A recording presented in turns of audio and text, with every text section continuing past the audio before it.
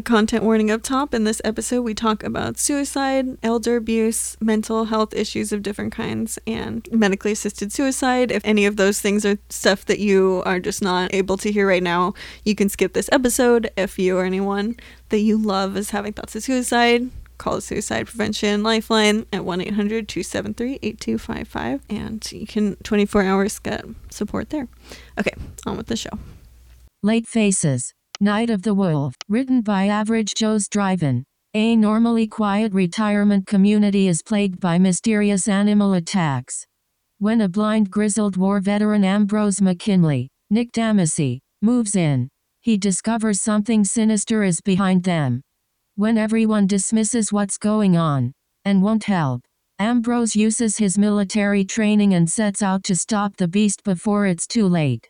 Voiceover off. When you're blind and watching movies, what will you find? A blind superhero whose superpowers are acting like he's not blind. A sighted actor over-dramatically touching people's faces. Or maybe the whole joke is that they're bumping into different places. A spectacular, macular degeneration. From tunnel vision to your television. And do they off this movie with audio descriptions? They're movie buffs who know their stuff. You'll be thoroughly entertained. Join Sky and Melissa throughout film history and Citizen White Cane. Hello. Hi. And welcome to Citizen White Cane, where blind characters are defenseless to thoughtful critique of ableism in media. My name is Sky McLeod, I'm Melissa Bukta. and we are talking about Late Phases, aka Night of the Wolf, aka Night of the Lone Wolf. This movie has too many titles. But we found it, so that was Yes. that's the important thing. Yeah, I'm not sure. It's from 2014. It is the first film in English language filmed in the U.S. film of the director who is had only done films in Mexico. Oh, very cool. The director's name is Adrian Garcia Bagliano. I mean, for his first English language film, I thought this was really fun, actually, and I liked it because of it is kind of a non-conventional horror movie in a way. Yeah, it's a werewolf story. Mm-hmm. But you notice that the word werewolf isn't said at all, not once in the entire movie. I'm not even sure if wolf is said in the entire movie. Yeah, it's pretty well because they say animal a lot of the time. Right. Which is like the idea is that the kind of people in denial of what's actually happening keep saying that it's like they live near the woods, so that there must have been an animal attack. Which, yeah, they don't even specify what animal they think it is, which, like, I don't know, when I went to school at UC Santa Cruz, and the danger of UC Santa Cruz, the campus is mountain lions would sometimes come into campus. God, that's terrible.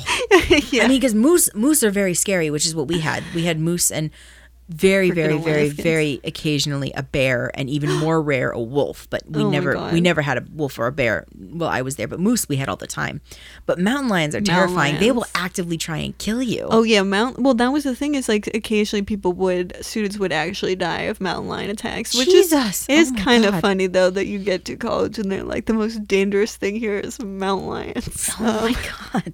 But yeah, that but like when you talk about like people getting hurt or killed by by an animal, you wouldn't just say an animal, you would say a mountain lion, like you would Right. specify But the animal. They wouldn't. I mean, they didn't know what the animal was. Right. All they knew is that it was an animal. Which, like, is that believable? I don't know. They wouldn't know the animal. I feel like they'd probably have a guess of what kind of animal would do it. Maybe. I mean, because Ambrose finds scratches in his wall when he moves in, and a tooth. Right, because this all takes place in a retirement community. It's not like a one building. It's kind of like a not duplex. It's a totally subdivision. wrong. It's Yeah, it's gated community. Right, it's a Yeah. gated community, but it is entirely for retirees and like, yeah, it's kind of separate, and the movie in a lot of ways is a metaphor for like how we're just kind of leave people after they get to a certain age. Just We- kind of hide them away. Right, we kind of sort of leave them to die. Yeah. In this little place. Well, not just in communities like this, but in nursing homes and Right. hospitals and Yeah, it is weird because this movie was made in 2014, but it is like you watch it and it is very hard not to like project on what's going on right now onto this movie, because a lot of it is about like how much we value that, you know, if something is only killing people of a certain age, how much does the broader society care about that, and how much like it is very, very topical, something we're talking about all the time right now. That like, yeah, it was very weird to me. I don't know. I thought about that throughout the whole movie because I feel like that's something that I've had so many conversations about in the last like 6 months. It's just like yeah, how much we value older people's lives, and if they're getting attacked by some sort of contagion, that how much doesn't really matter to the rest of people. But yeah, I don't know. Was that kind of something that you were thinking about, I mean or not? the whole quarantine aspect of them in this little community where everything is pretty much provided for them. There's buses to take them places that, well, we only see them going to church, but I'm assuming there's buses to take them, to the groceries or to the doctors or something. So that all of that is taken care of. And you're just kind of stuck in this little bubble, and then something has, invaded your little bubble. Right. And and you have to deal with it. And no one believes Ambrose at first. So he's the odd person out. So not everybody trusts him really, because he's a new neighbor, but he's also very strange. He's ex-military, he's a veteran, and he's blind. Yeah. And he wants to do everything for himself, and he freaks people out because he has guns and he's bound and determined. He uses a cane, but it's a shovel. Yeah, and so people are really, really wary of him. And I get that. They even ask him to try and get the church is like, we can get you a cane, and he's like, no, shovel isn't fine. Okay, but have you ever played the game Werewolf? Yeah, it did make me think that at the very beginning, and then they were all like, then I just started thinking about coronavirus, like, very soon into the movie. But yes, I have played Werewolf. It kind of sort of felt like that to me, a little bit of a live action version of that game. It's true. A little bit. Yeah, which like it is kind of, I don't know, that game always is like, I find kind of tedious to play, and so watching a movie where I don't even have any power to do anything, it's just that game I think I would not be able to handle, just because I don't know, it's always but it did make me think that, because he is as we said, he's the blind veteran, like kind of, he's cantankerous and like doesn't want to get along with the people there.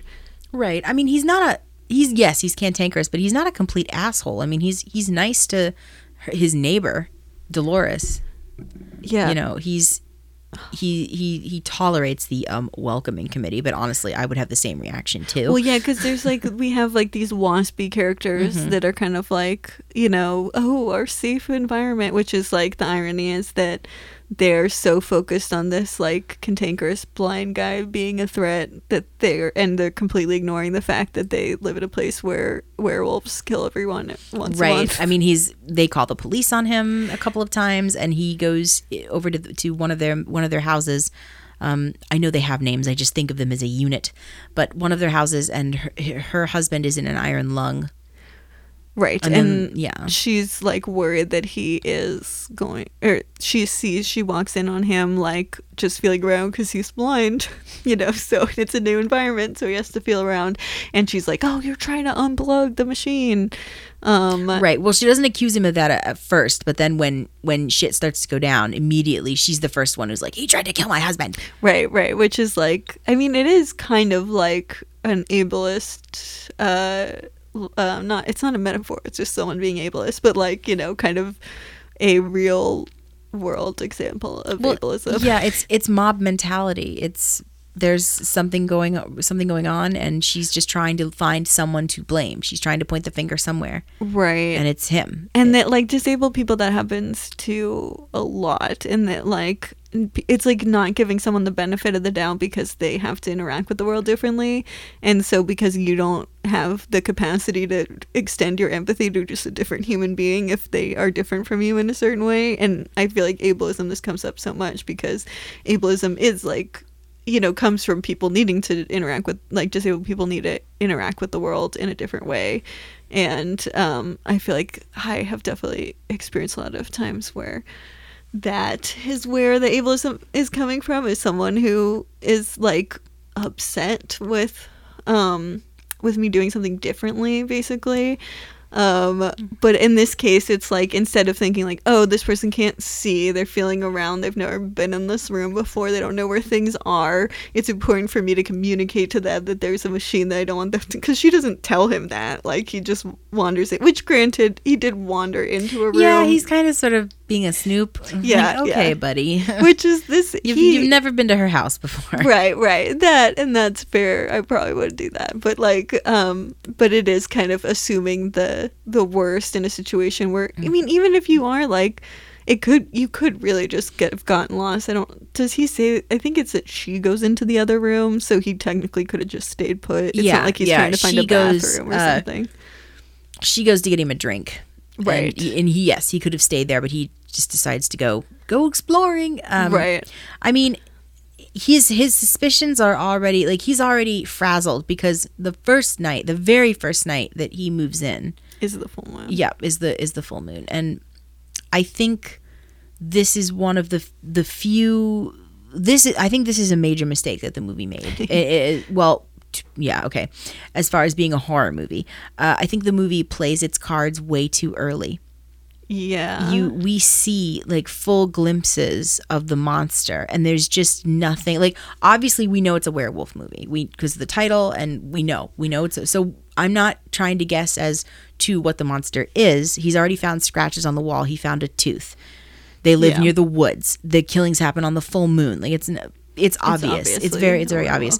But I wasn't ready to see the werewolf yet. Right, because we do see I think, okay, so that beginning scene, it's like about 10 minutes into the movie, which is the first full moon, is like pretty actively, like we're seeing a bunch of destruction and scary situations where people die, and then the climax is the same thing. I guess it's technically longer, probably. Yeah, it's a little more the circumstances happens. are a little different, but Right. we see Dolores get chomped on by this creature, by the werewolf.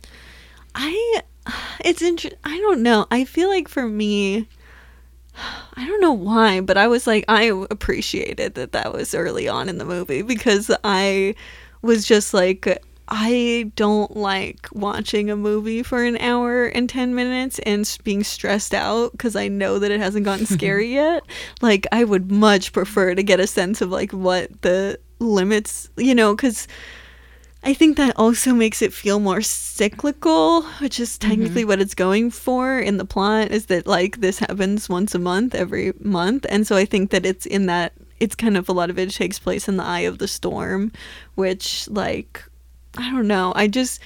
For me, I think like getting a sense at the beginning meant that I could actually pay attention to the characters, because I feel like if they hadn't done that at the beginning and I was just waiting for things to go wrong, I would not be as attentive to what's happening. But I think that's just my like my stress levels. The first attack I have no problem with. I really don't have a huge problem with how the movie is structured, except for the fact that you only see bits and pieces of the werewolf, and then you see pretty much the whole thing.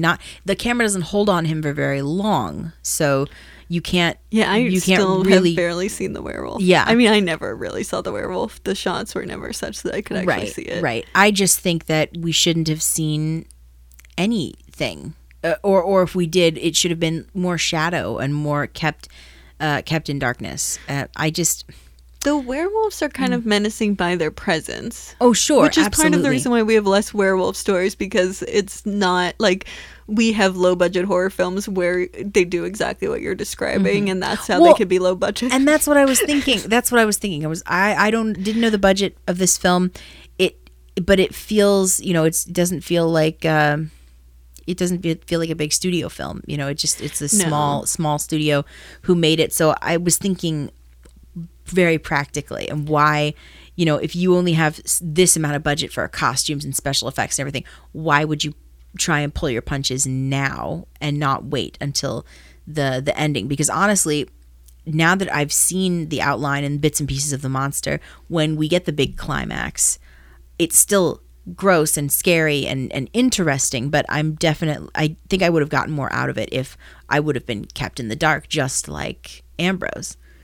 Well, Ambrose definitely, I mean, he's in the presence of one, but I think maybe it is also because I couldn't see them ever. So I'm also like, in a monster movie, even when they show the monster, I can barely see it most of the time. Like, because a lot of times the shots are such that you're only seeing bits and pieces of it.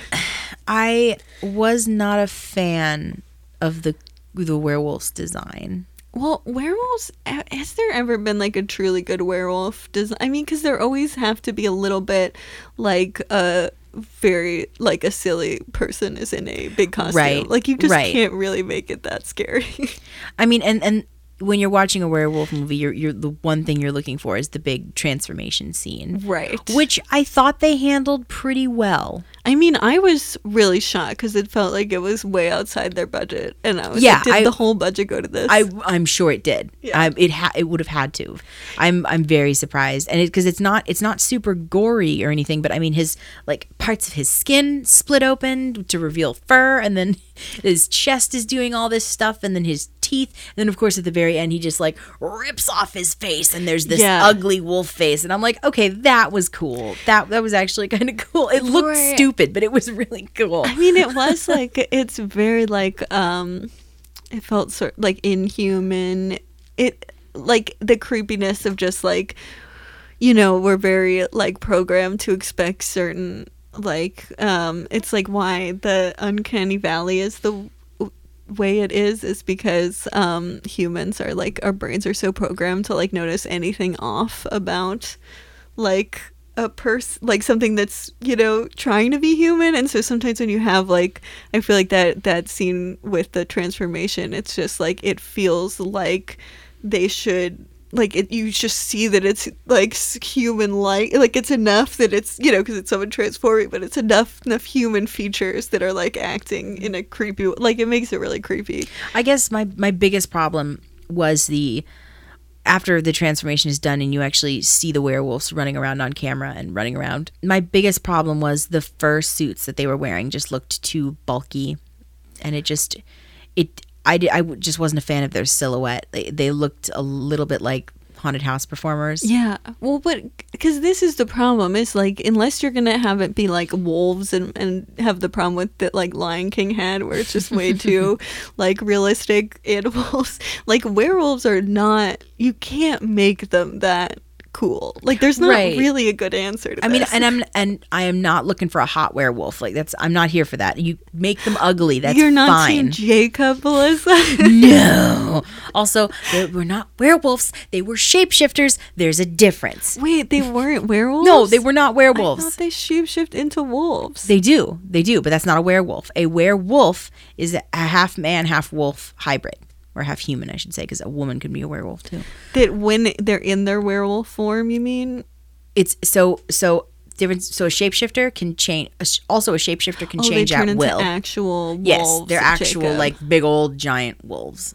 Yeah. Okay, so werewolf is like a wolf humanoid creature. Yes, and the change is dictated by the full moon. A shapeshifter can snap their fingers. It depends on what rules you set up for your universe, but a shapeshifter can snap their fingers and turn into a wolf, an animal. You've convinced me. Yes.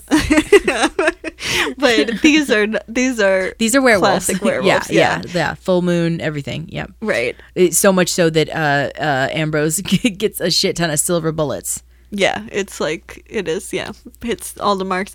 Yeah, I mean, and they're definitely not wolves.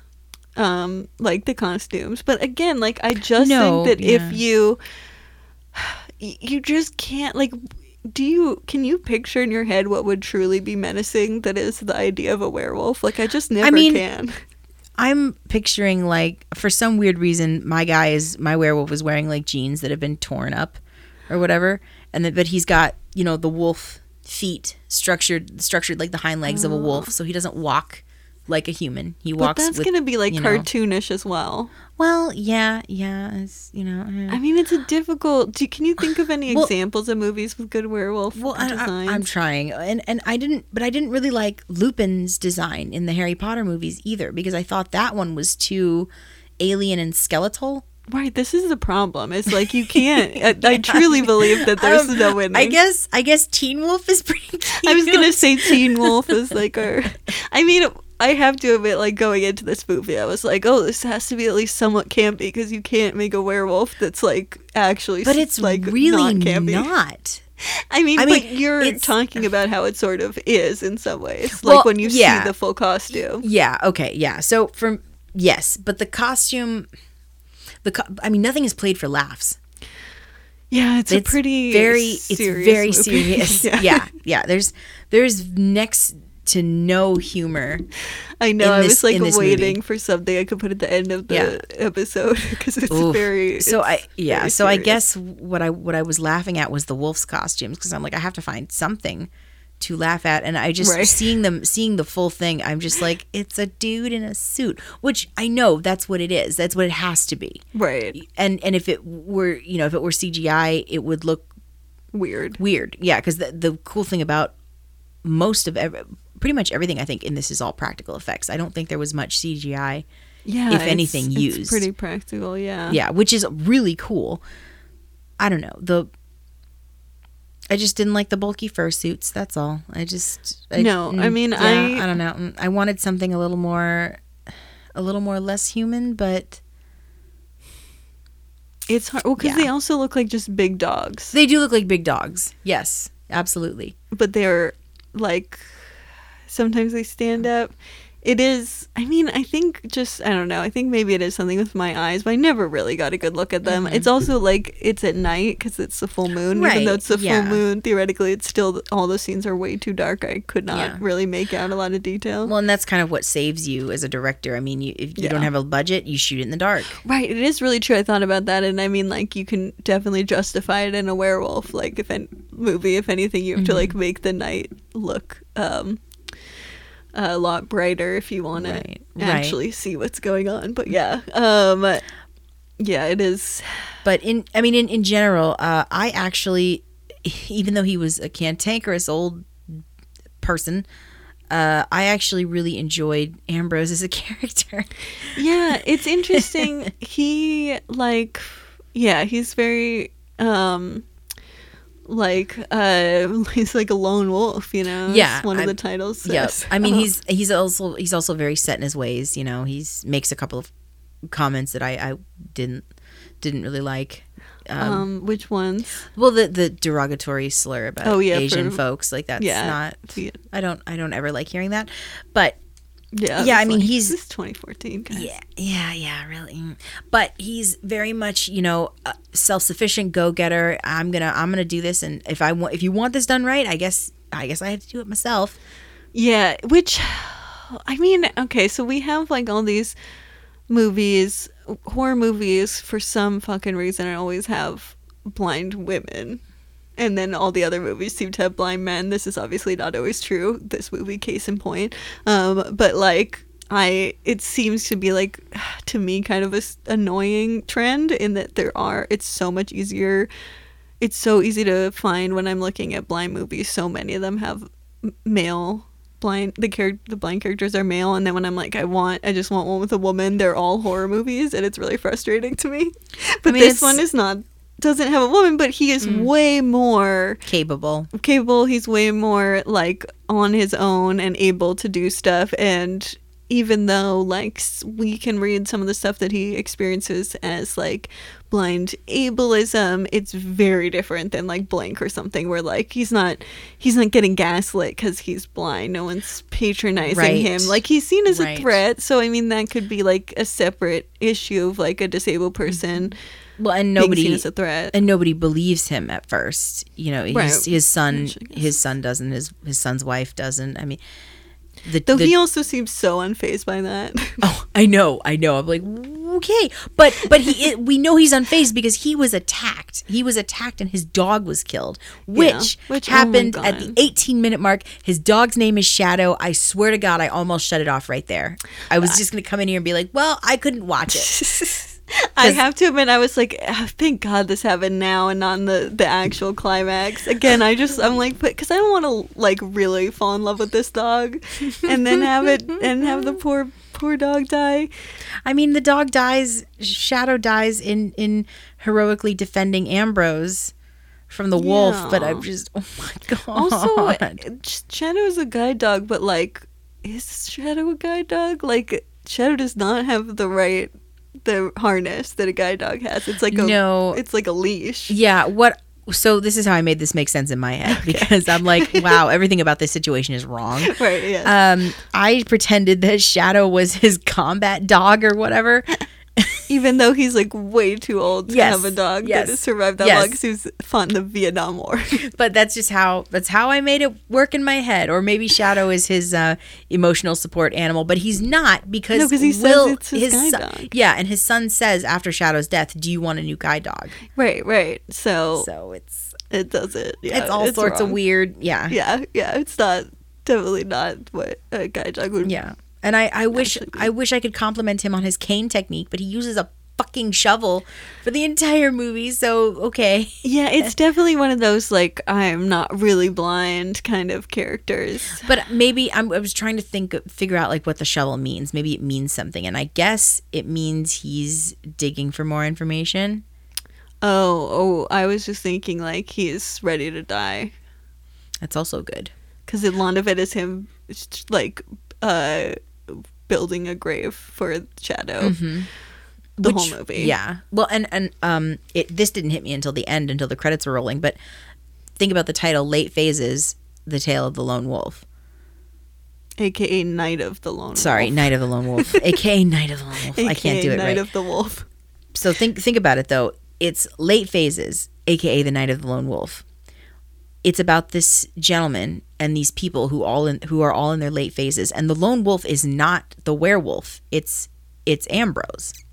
Right. Well, but the wolf, Night of the Wolf, is referring to the actual wolves. And Well, Night yeah, of the sure, Lone yeah. Wolf is Ambrose, and then and then Late Phases is kind of a combination of like old age, or like, because I was like thinking like late stage of different diseases, Yeah. but I'm like, no, it's a Yeah. different term. It's late stage, not late phases. But it's like the later phase of life as well Right. as the later phase of the Right. lunar cycle. Well, and it was really cool to see this movie and see that, you know, the youngest character is Will's wife. You know, this isn't a bunch of blood-soaked 20-something scream it's not queens. Teen Wolf. It's not Teen Wolf. It's a bunch. It's a community of old people. These are like you were saying in the beginning. This is a story about a community of people who has been forgotten. Yeah, and it's not really worth like protecting. Right. Exactly. Because you do have the police officers, and there's a sense of like it's kind of like the incompetence of the police, or like, older people are just defenseless against these animals, and there's nothing you can really do, and they like tell him to like stay in his house or whatever, and but it's like Right. basically just like, we're not going to actually do the work of trying to protect this place at all, because it's not the people that as a society we've deemed important. Which, yeah, it is just like, it was very hard to watch this and think about. I mean, I even struggled to think about blindness stuff, because it was just so much like because the theme of the movie is basically like, is that we forget old people, and that we also like don't value their lives as much, and it's just like very hard not to like think about that. Right now. And I kept asking myself, like, okay, why is Ambrose blind? What? Yeah, it's true. Why is he blind? What 'Cause does I was trying to what figure does that too. bring? What does that bring to his character? I mean, I guess it's a can-do spirit. I mean, I don't know, because But he does it. He's very cantankerous. I don't know if it's can do as much as I can do it myself. right. I mean, it is really cool. You know, during the climax, he's got his sniper rifle or his shotgun, and he's sitting Like out a his window. hearing aid thing. Yeah, he's got a hearing aid on, so he can hear, because he sets a trap for the wolves, so he can hear the wolves and then blast them. Yeah. I mean, stuff like that is cool. Yeah. I mean, it's definitely it's fun to watch that anytime we have a climax or people are using extrasensory things in a really specific way. I mean, but yeah, I mean, it's just like, it does feel like a lot of these movies where the blindness is just to make him more vulnerable, and that there's not, it just doesn't feel like much more than that. Like, I'm not really sure if there's that much of another layer to, like, you know, making him a blind character. Well, I mean, I never saw him, even when he's moving in, I never saw him as vulnerable. You know, he's a tough old bird. Well, that's the thing that but kind of muddles it. yeah. Is he seems like extremely like He self-sufficient. can do and, this. Like, yeah. And then you have something crazy and supernatural that anyone in their right mind would freak out about, you know, and couldn't face on their own. But Yeah. not Ambrose. Right. He's seen some shit. He's gonna deal Well, with yeah, this he's- problem. It was fun Vietnam. Yeah, I he mean, can handle it. he puts on his friggin' uniform. He goes to yeah, I war forgot against about the that, in the climax. He goes to war against these creatures because he's a soldier and he's fighting a war. He also knows that he's gonna die. He knows that Right. he's not coming back from this. Yeah, which, and like, there's a few things where he like kind of hints at being suicidal in a way, which I guess he like sort of is, because he does kill himself. He does take a lot of pills before he starts fighting. See, okay, I was curious because that was his medication, but I couldn't tell how many he took. Yeah, he overdosed on them, which I kind of didn't catch, and then I just read a synopsis. But it was because it's visual. The whole climax is so visual, so it was actually very much, hard for yeah. me to keep up with what was going on. But I know that it was like he had obviously done something to kill himself, because I was just like, it couldn't be that he just assumed he would, because he gets really beat up fighting the werewolves, and I'm like, it's not like he Extremely. could necessarily beforehand expect Right. that, because what happens is there's no really way for him to do this and not become a werewolf. So he's just like, I'm gonna make sure I die so that I won't continue it, and then it ends here. It's kind of like, I want to be the last person who has this. That makes a lot of sense. Thank you. Yeah, because I was a little foggy on that particular plot point, because I was just so worried that he was going to get bit and then he was going to turn, and then this whole thing starts over again. Right. Well, and I think and that's what happened. That's why it is the way it is, Mm-hmm. because the person, the like head wolf in the town, did the same thing he did, but got like by trying to kill the werewolf, but got bit and then became the Right. werewolf. Right. So So it's this whole cycle of just it's kind of like a contagious disease. yeah. Okay, so did you guess the werewolf? Because at first I did exactly what the movie wanted me to do, and I thought it was the priest. Right, because they set up that the priest is a smoker, because the priest is a smoker, but like the Right. werewolf is like breathing in a way, so like that's why. He has a very distinct cough, and Why so is does having- the priest. I just realized that's another parallel to coronavirus. I forgot about that. Oh God! Didn't occur to me till just now. But yeah, so that's and this is incidental because it's just the fact that it must be a smoker. So yeah, the priest is smoking.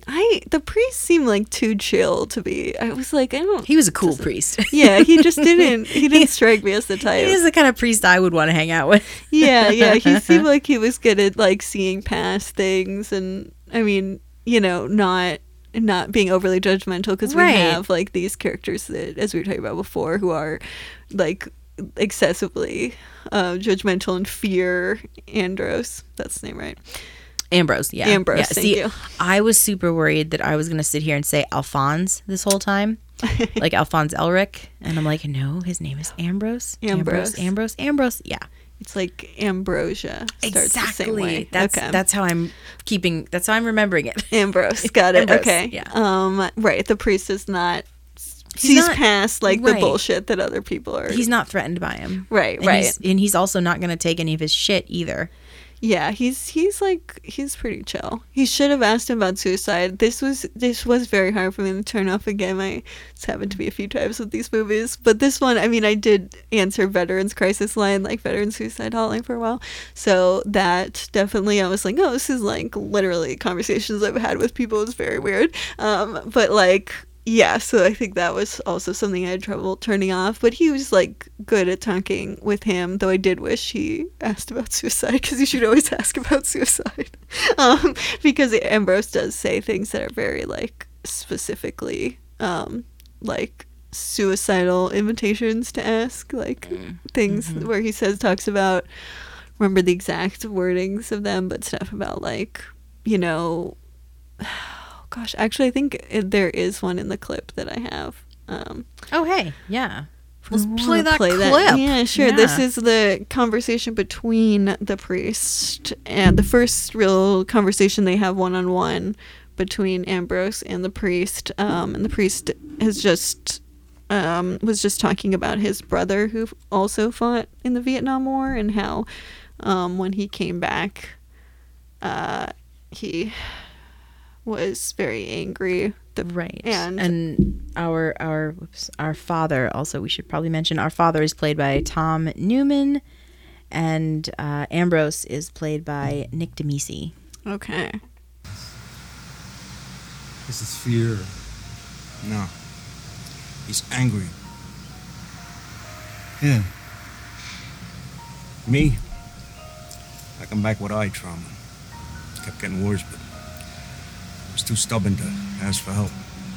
By the time I went blind, I couldn't stand to look at the world anyway. You mean you think you deserved it because you didn't ask for more help? Maybe.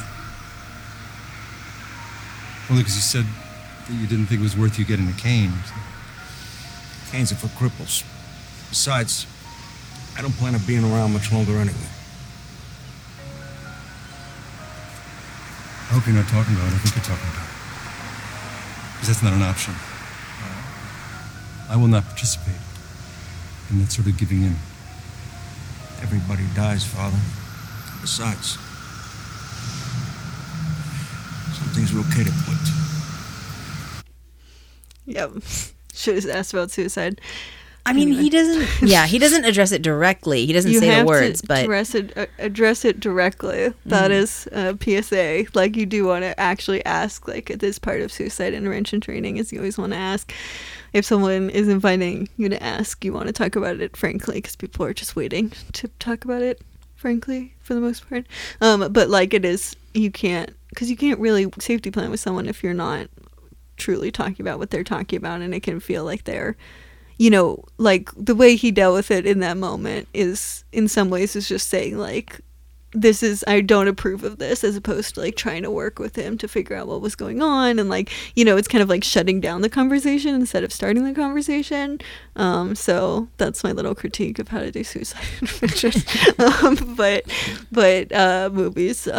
movies probably should model this stuff better, because, you know, that has a big effect on the way people see it. But yeah, that's a thing to think about if you ever have someone who says things that sound suicidal but don't say it directly, that it doesn't put an idea in their head to ask about it. And you should always do that, because that is very helpful in allowing them to actually talk about it. And to, well, it sounds like Ambrose has given up. I mean, he's, you know, I went blind and I didn't ask for help, so the doctors couldn't save my eyes. I won't use a cane because I'm not a cripple. right, it's kind of, yeah, it's hard, because I'm like, I think that that's not too off base from, I think there are real people that are modeled that are like this character, so I don't want to say that it doesn't happen at all, you know, and we're both like people who have just such extremely different life circumstances when it comes to blindness, you know, in this podcast, like, you know, so I'm like, I can't say that because I find it very unrelatable, it's not real, if that makes sense, because I think this is a very real thing, that the way he talks really did seem genuine to me, of like talking to people in similar situations to what he is in. It didn't feel wrong, but it's also like from our experiences of blindness are just so different, and like I feel like both of us, I would imagine, have very different feelings about it from doing this podcast. Yeah, We I mean, definitely do. I understand his stubbornness, to want to be like everybody, just like he was, like everybody else, so that people will leave him alone and think that he is capable and not, dote and mollycoddle him all the time. Never heard mollycoddle. I've just Mollycoddle, yeah. But yeah. I mean, he's definitely very kind of like a loner. I don't know. There's a million ways of saying the same idea, but like he doesn't want other people to help him, which I don't know, I guess that is part of like disability in general, at least in American culture. Like you're not supposed to need help, and no, yeah, you're just supposed to overcome your disability with a smile on your face. Right. Actually, I just watched a really awesome YouTube video about that very subject this morning. Inspiration porn. Right. Yeah, inspiration porn is definitely a real thing. Yeah, but it is like, he went blind after fighting in the war, so he's like, kind of an adult going blind. Yeah, well, and if you think about the Vietnam War in general, I mean, it just was, well, obviously it was a horrible thing, but it was just a horrible time for disillusionment. All these men who went off to war, roo rah rah, and then it just blew up in everybody's faces. Right, exactly. Yeah, and then you come home and you don't come home. Right, you don't come home as a celebrated vet. You were in Nam. Oh my God. Yeah. Which is why his story is like, I'm like, this is like very realistic. Like, that could this is how break a lot a of people person from that era feel now, especially like as they get older and like and are more physically, like have more physical disabilities, some from old age, some from fighting, like that there is a real disillusionment, and it I think it has, I mean, I don't know, it would be interesting to know if the Vietnam War led to more suicide. I wouldn't be surprised that, I mean, because a lot of veterans kill themselves. It's a really big problem, but which there's a lot of systemic things that we should talk about that, but like, well, I mean, I think the Vietnam War probably, I mean, I don't know, but it seems like it might have even had more people, because it's just the amount of horror that I think people from that war like experienced is just, it is kind of, even to other veterans, it's kind of unparalleled. But I mean, and so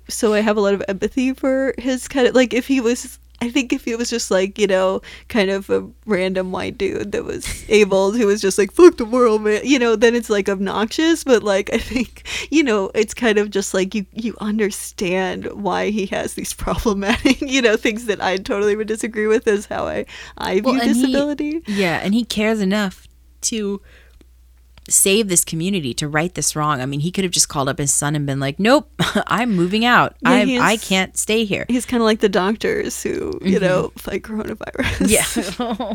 And then die. Gosh. Yeah. I mean, he knows he's going to die, and he wants to go out on his own terms.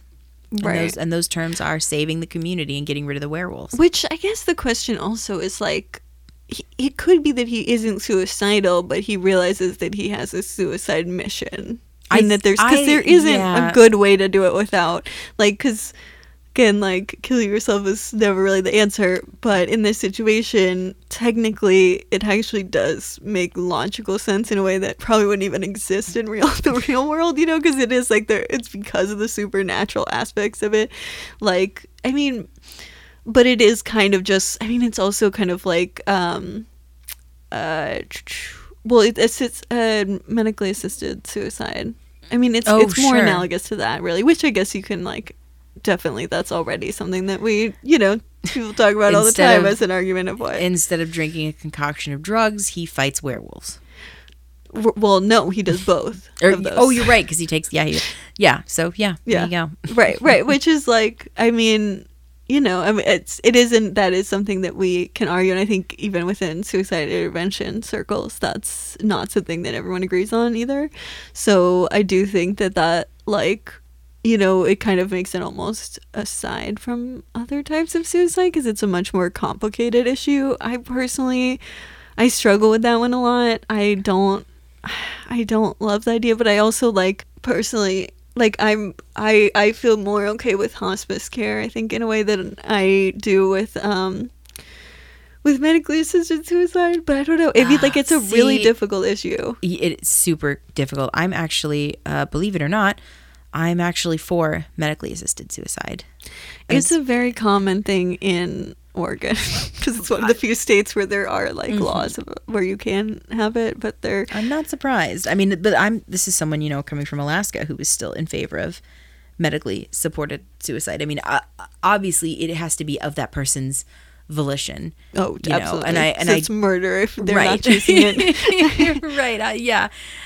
And it would make me sad to find out about, you know, truckloads of disabled people that are going over to Switzerland to die. I know. That's the problem. Is like, that's every time I think of medically assisted suicide, I just think of the trucks of disabled people going to Switzerland, and I cannot think of anything else. And that is just, I truly, like, just saying the word, I am picturing a young disabled person in Switzerland, and it's just like, can't do it.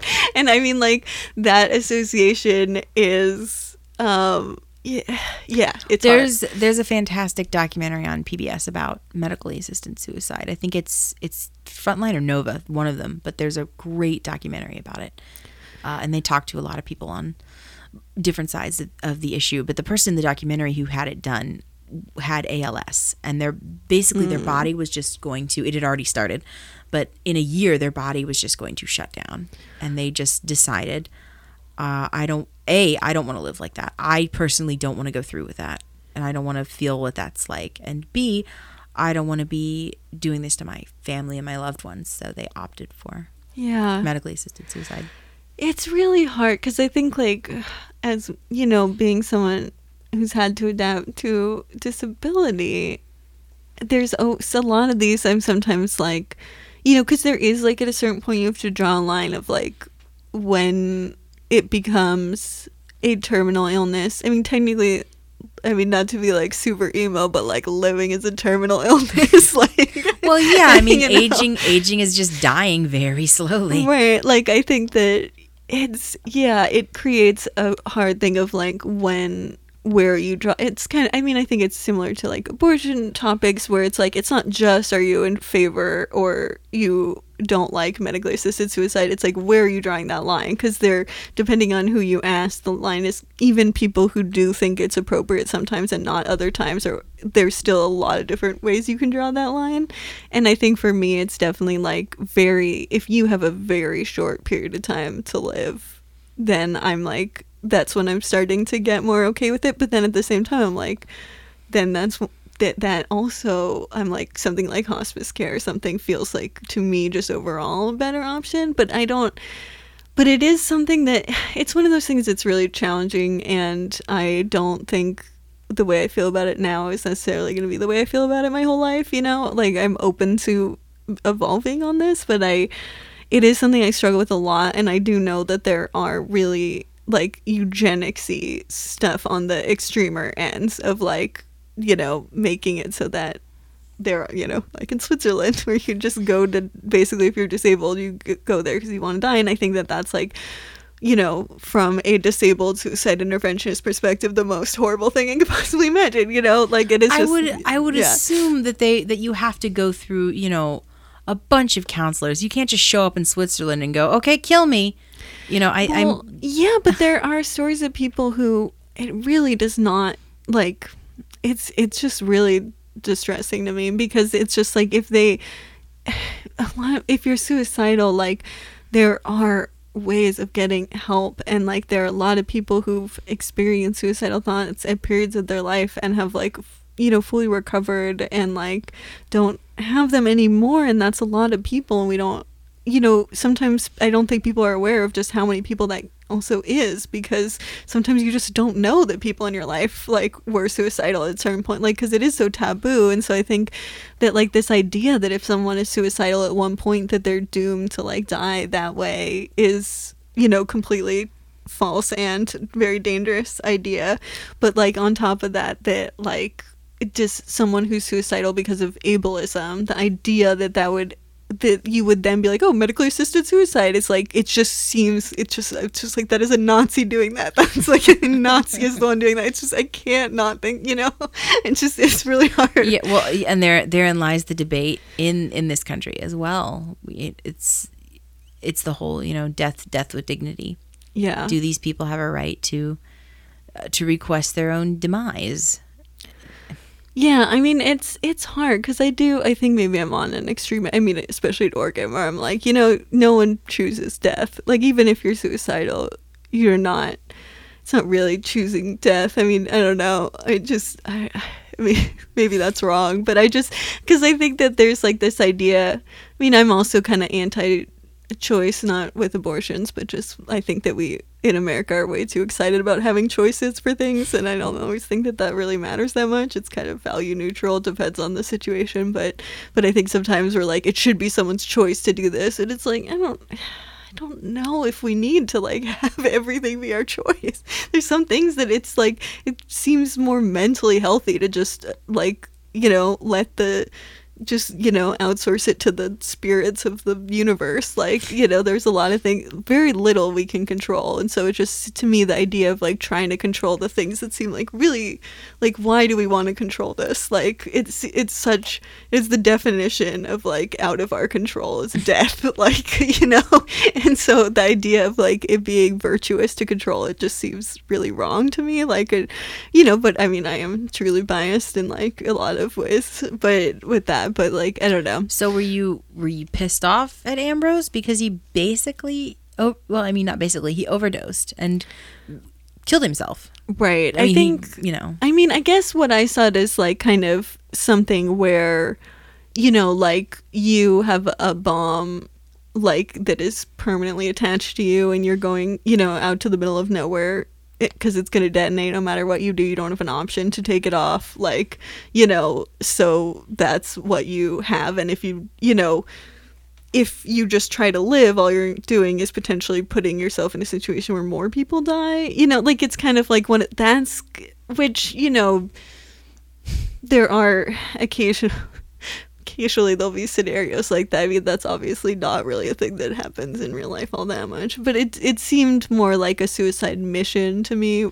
than it was, or a heroic sacrifice. Yeah, I guess that's true. Yes, he did it for the greater good. Right. It wasn't, and I think that's like, I do think that is almost of a different thing. I think it's, you know, it's also like on 9/11 there was like certain planes that didn't hit the buildings because people.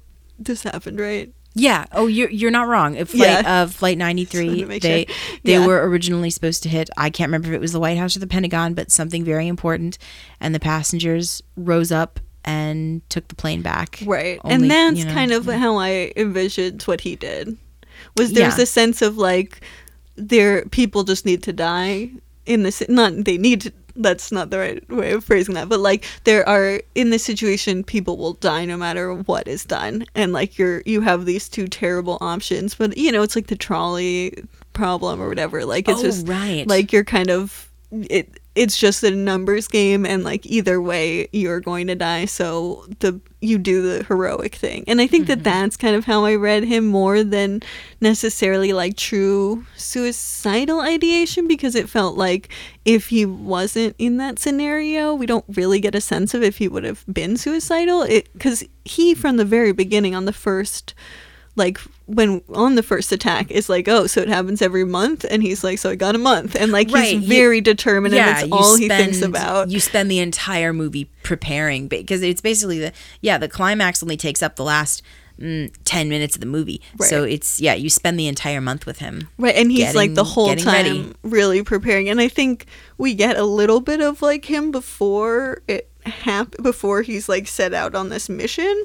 But I think a lot of like the more suicidal ideation stuff, like sounding like that stuff, comes during that month. And so it's he at that point, we have to assume by the end of the movie has already like from the beginning knew what he had to do and had figured out what he had to do. And so that the ways that he is coming to terms with his own death is not from like a point of being suicidal, but more from a point of like knowing that he has to do something that is going to kill him. Well, and then Will, his son, decides to sever their relationship.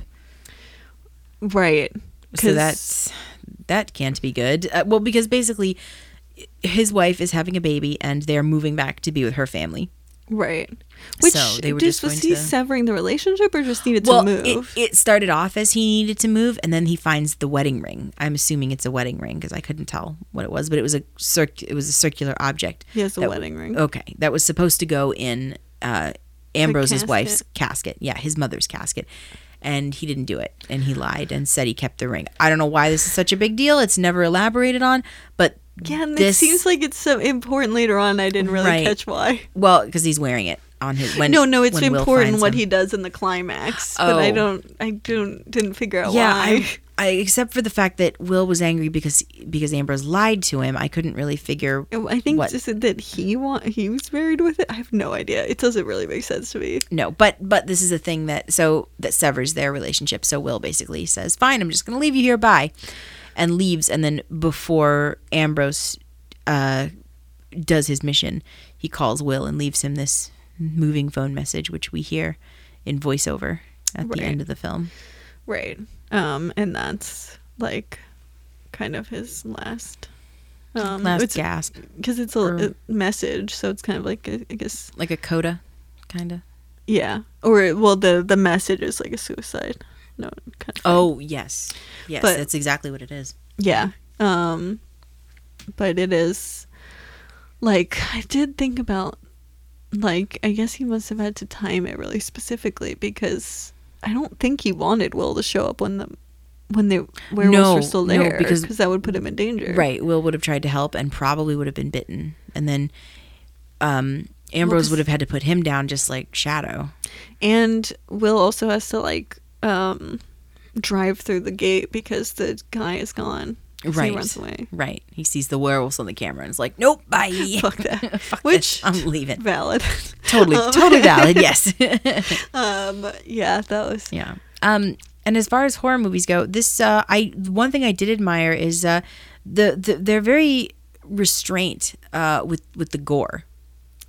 Yeah, it's not super gory. No, it happened when it needed to happen, and it was where it needed to be, but it wasn't super gratuitous. I mean, yeah, it's super gross and shocking when Griffin is going around the neighborhood and trying to turn all of these people into werewolves. Right, because he's like biting their arms. He's biting them, but taking big chunks of flesh off of their arms. Why did he do that? That's how you turn someone. Well, no, I know that. But why did he? Sorry, no, it's okay. But like, why now turn everyone? Is it just so that like he had a pack to like? Yeah, I think that was when.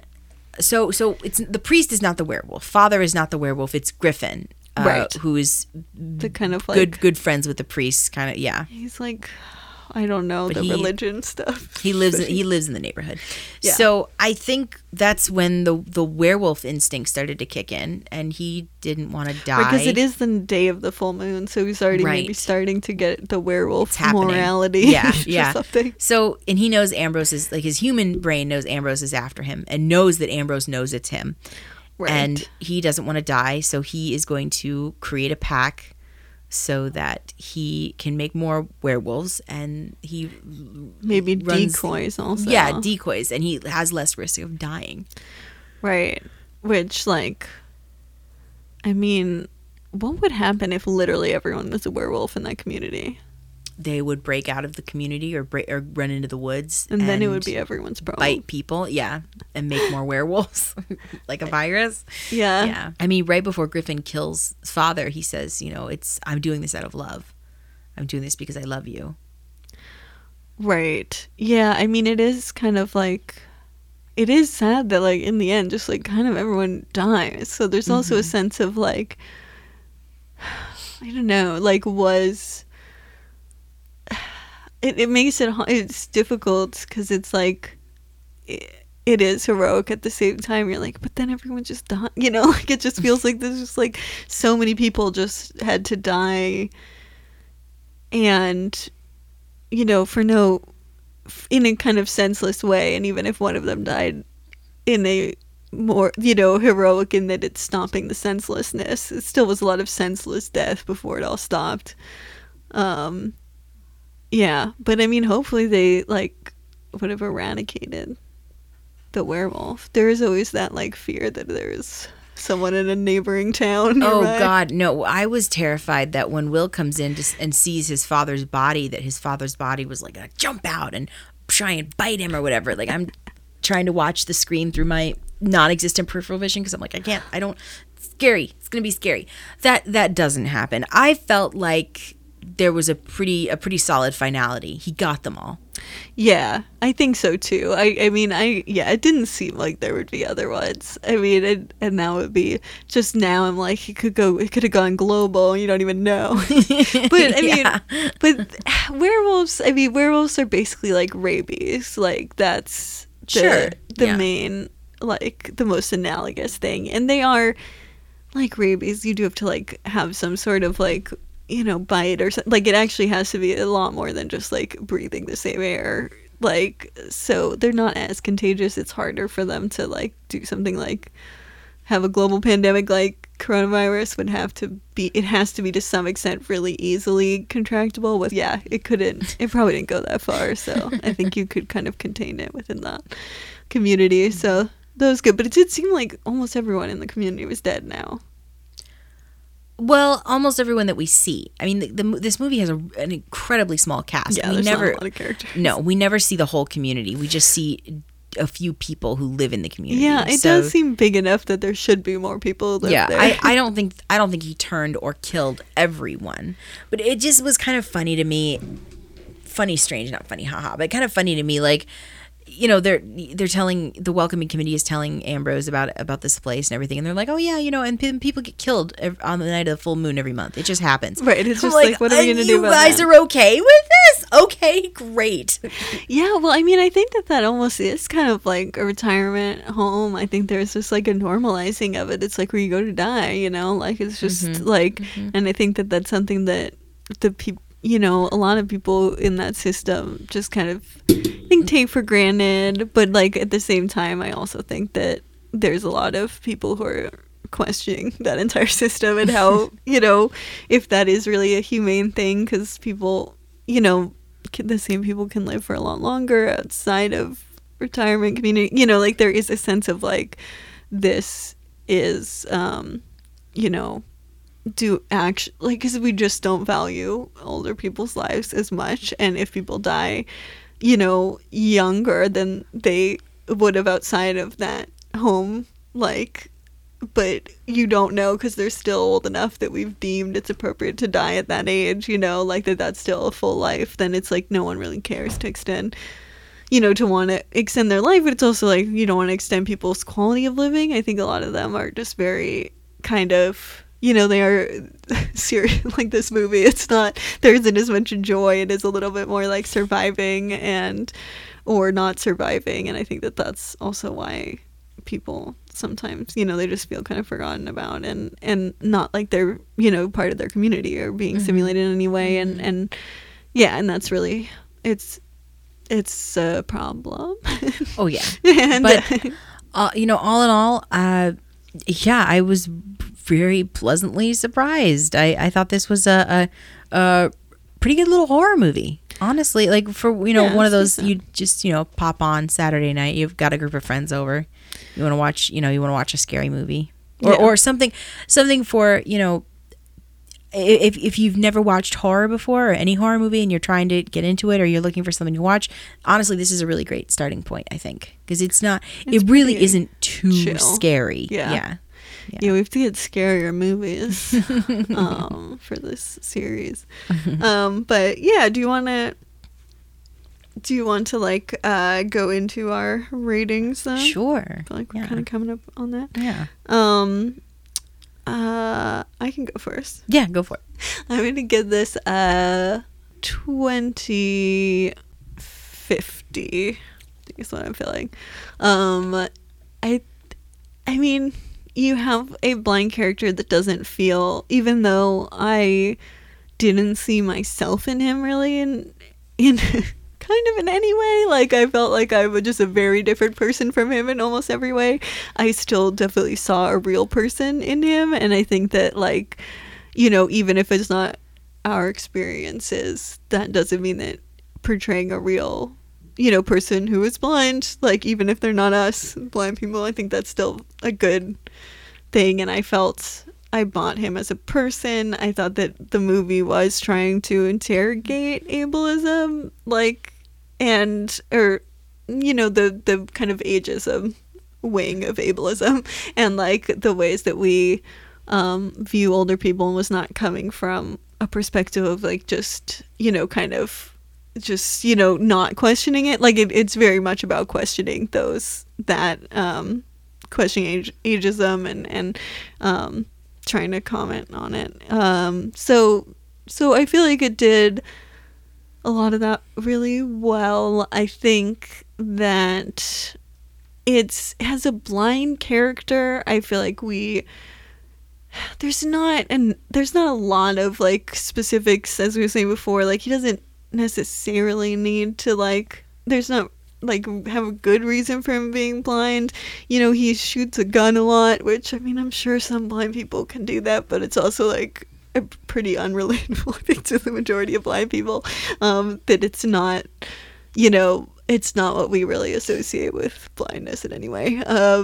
But yeah, I mean, it's hard to like really kind of interrogate how his blindness is really affecting his life, because he also has kind of given up in a lot of ways, and so we don't really get to see his adaptations to the world. We just kind of get to see him he as a character views blindness as kind of an end, and there's not, you know, even though he's not needing to be sighted or like, you know, wanting to be sighted or anything like that, he also, I think he kind of sees a loss of sight as just like a loss without any sort of gains made. Like, it doesn't seem like he really feels like he's transformed it. It feels like just like, you know, one thing turning off before other things turn off, which is, I think, a more common way that people who at an older age who lose their sight are more likely to view it than someone like me who was born with low vision. But yeah, so kind of a mixed bag, but I think overall it did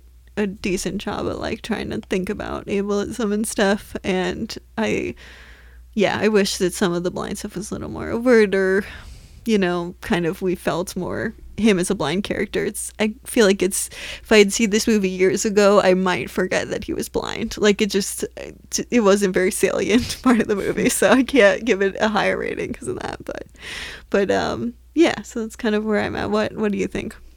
I think I'm right there with you, honestly. At a 2050, I think that sounds fair for this. I liked that the film touched on ageism. I think that gave us a really interesting conversation to have. I enjoyed that this was a film about a blind guy who got to be a badass, who got to, you know, who saw a problem, found a solution. Oh, he didn't see it. Well, oh my God, you're right. Oh my God. No, it's funny. No. Anyway, it's an expression. Yeah. He found that there was a problem. He found a need to fix it, and then he fixed it. Yeah. And I think that's a really admirable thing to do. And I enjoyed the performance a lot. Yeah, actually. a good performance. It really is a good performance. He and Father are the best actors in the movie, honestly, because they just seem very natural. And there were definitely times, especially with Griffin and Will and a couple other characters, where I kind of step back a little bit, because it's like, oh, was that the best take for that line that you, okay, sure, all right, okay, fine, whatever. Yeah, but that's not necessarily who the story is about. It's about Ambrose, and it's not necessarily about Father, but he plays a very important role in Ambrose's story. So yeah, I really enjoyed this movie. I really did. Like I said, I'm not gonna go singing its praises Best off movie of in the entire world. yeah, ever. off of rooftops or anything. But you know what? For what it's a tight little horror movie. Yeah. It does exactly what it sets out to do, which I think is a good mark of a horror movie. You get in, you get out, you have your scare, and that's it. And it doesn't stick around for any longer than it needs to. It's very appropriate for the movie, I feel like, because it is about someone who has decided they're going to do their thing, do a mission, do it in a month, and then they're going to die. So it really, it lives its characters. It's like a better version of Gran Torino. Oh, wow. I haven't seen it, but that's very funny. I think this is, I would pick this over Gran Torino. Good. To be honest. Every movie we have to say which we would pick over Gran Torino. Is it better than Gran Torino? Yes. Beastly, this or Gran Torino? This actually probably. I would watch this again than Beastly or Gran Torino. Yeah. It was, and it's an hour and a half, so it's not too much of your time. Mm-hmm. Yeah, it's pretty short. Awesome. Yeah, good pick though. I was very surprised. I did not know what to expect walking into this. Me neither. So I'm glad I wasn't very awful in a way that was hard to talk about. This was good. Yeah. So that's this week. We're finishing up the Late Faces, Night of the Wolf, Night of the Long Wolf. What is happening next week? We are going to watch seminal horror movie Freaks. Yes, much easier to name. Much easier to name. Yeah, this is not and geeks though. No, just Freaks. Just Freaks. This film chronicles the life and times of a group of sideshow circus performers in the 30s. So we're gonna come back to the 30s. And sideshows, like The Man Who Laughs. It's good. I'm sensing a theme. You can catch Freaks on iTunes. You can rent it or buy it. You can stream it on an app called Classics with an X, which I have never used before, to be honest. If it's not on YouTube, I'm probably going to just break down and rent it on iTunes. There's ways to watch it. Yeah, Google it if you need to find something. If you want to watch along with us. Yeah. And then that just leaves what we're blindsided by this week. Yes. So before I tell you what I was actually blindsided by this week, I think you can figure it out. I'm gonna just play a clip. I have a clip. Bear and fondant topping won't have the vivid green appearance that Monet loved. Oh, okay, yeah, that's the weirdest thing I've ever done for a cake. That's a full sack. Spinach flavoured creme of beurre. Punch is saying that's not good. Oh, I hope this one works because I definitely won't have a chance to do this one again. Okay, so that is about as that's high tension in this show. That is the height of tension, and I'm so here for it right now. So obviously, if you haven't heard, the 8th collection of the Great British Baking Show dropped on Netflix a couple of weeks ago. That is actually not from the 8th collection. That is from the 6th collection, because I made a stupid and just started watching, and I didn't realize that I wasn't actually watching the 8th season. I was watching the 6th season, which I hadn't seen. So also doesn't matter. Exactly. I'm just going to go through and watch the 6th season and then skip to the 8th season.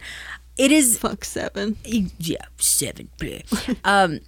It is absolute comfort food for me, honestly. I've been watching this show since it was on PBS with my friend in Fairbanks, and we would just watch and then bake and have to. Oh my gosh, it was so much fun. But this show is so pleasant. It is just a bunch of really nice British people who get put in a tent and are asked to bake a bunch of stuff every episode. And every episode has a theme. Obviously, that was Cake Week. They were trying to make Monet's favorite dessert, which was this like spinach cream cake. Ooh, it sounds fancy. gross, but it looks really good. But they have like bread week and pastry week, and vegan week was the one I just watched last night. Yeah, that was really cool. So everything that needs to be said about the show has been said. It's amazing. It's comfort food. It will make you feel so good. It's just so pleasant, and it's absolutely what I need right now. So that's what I've been blindsided by, but not really. The Great British Baking Show, and that's streaming on Netflix. Yeah, you can always hear the Great British Baking Show coming because it makes a big noise in our cultural consciousness. I don't know. No, that's awesome though. Mine is comfort food, I guess, to me, but it's kind of a very different, very kind of opposite vibe, I guess. The thing that I'm bringing is the CW show Dynasty. It is a remake of a 1980s soap opera, and it was brought back. It's the CW, so you know it has to be not that long ago, but it was brought back in 2017. So it's only on the third season. Actually, the last few episodes of the third season were not aired because of coronavirus. So it's very. That's about where it's at. But it is, it is based off this soap opera from the 80s, which was a lot whiter and a lot like more homophobic than the show. They recast a lot of the characters from the 80s show with like people of color, and then they have like the gold digging wife that's one of the main characters whose name was Sammy Joe, is also named Sammy Joe, but now he is like a very like very sweet, like still what's fancy, I guess, like some like a not a trophy sort of a trophy husband to one of the sons, but is just was my favorite character. But so it's gayer, it's more people of color. It's about a family that is oil tycoons. That's what now hang on show wait a minute, hang on. Are you sure you're not talking about Dallas? No, Dynasty. It is Dynasty. Okay. Dynasty apparently was made because Dallas was very famous at the time. Okay, that's why I get them mixed up. Yes. I'm so sorry. I will keep my mouth shut. No worries. It makes sense. They were on at the same time, and they have very similar names. I think the plot is very similar, though I actually don't know the plot of Dallas. But I know it's a very famous soap opera. Oil Tycoons is the plot of Dallas, basically. Yeah. Okay. So yes, it was, I think, just like a network being like, we're going to do the same show. To Dallas, but this is a very different show from the original Dynasty, but it is still just called Dynasty. It's a family of oil tycoons. It's kind of like Succession, or one of those shows where it's like who's gonna be, run the company, sort of, but it's a soap opera, so there's just a lot of people dying and like really like preposterous things happening all the time. So it's very twists and turns, which is helpful to me to like really make me focus on what's going on, because I need things to focus on in my life now. So that is Dynasty, all 3 seasons on Netflix, and all audio descriptions, though the first 2 episodes of the 3rd season, something seems to be wrong on Netflix. I hope that they fix it, but like the audio description track is silent for some reason, so you have to switch to the non-audio description track for the first 2 episodes of season 3. It's like a weird bug. I don't know why it happens. Yeah, that is super weird. Super wow. weird. But like it's not even like the track without the audio descriptions. It's just literally no sound at all. So that's a weird bug, but the rest of it does have audio descriptions. So it's a great blind person show, and it's 22 episodes, so gives you a lot of hours to watch things happening. So that's a Dynasty on the CW and available to stream on Netflix. Fantastic. Awesome. That brings us to another to an end of another episode. Yes, we did it. Yay! We got this. We have a couple more episodes in our Spooktober, October, Halloween, I love vampires. It. Spooktober, perfect. Words. Okay, so our theme song is by Lucia Fasano. Our YouTube is Citizen White Cane Podcast, and you can get there's transcriptions if you turn on the closed captions. Our Twitter is White Cane Pod. Our Facebook and our Instagram are both Citizen White Cane, and our email is citizenwhitecanepod@gmail.com. If you'd like to leave us a voice message, are you a werewolf? Are you Oh, sorry, that really caught me off guard. That's good. That was really good. Do you live in a retirement community? Yeah, and what are your thoughts about aging and assisted suicide? I mean, that's a long. I don't know if it cuts you off, but it's a big conversation. Or just, I don't know. Do you have like your favorite spooky movies? What are they? That's better. Yeah. Yeah. What are you, Do that instead. What are your favorite spooky movies? Do they involve werewolves? If so, why? Right, yeah. There's a link in the show notes to leave that voice message. And come here next week and we're gonna get freaky. Yeah. Bye. Yeah, bye. Citizen Viking. I was very glad to see you came back in this week. And it looked to me like you were paying attention. When you're blind, it always looks like you're paying attention.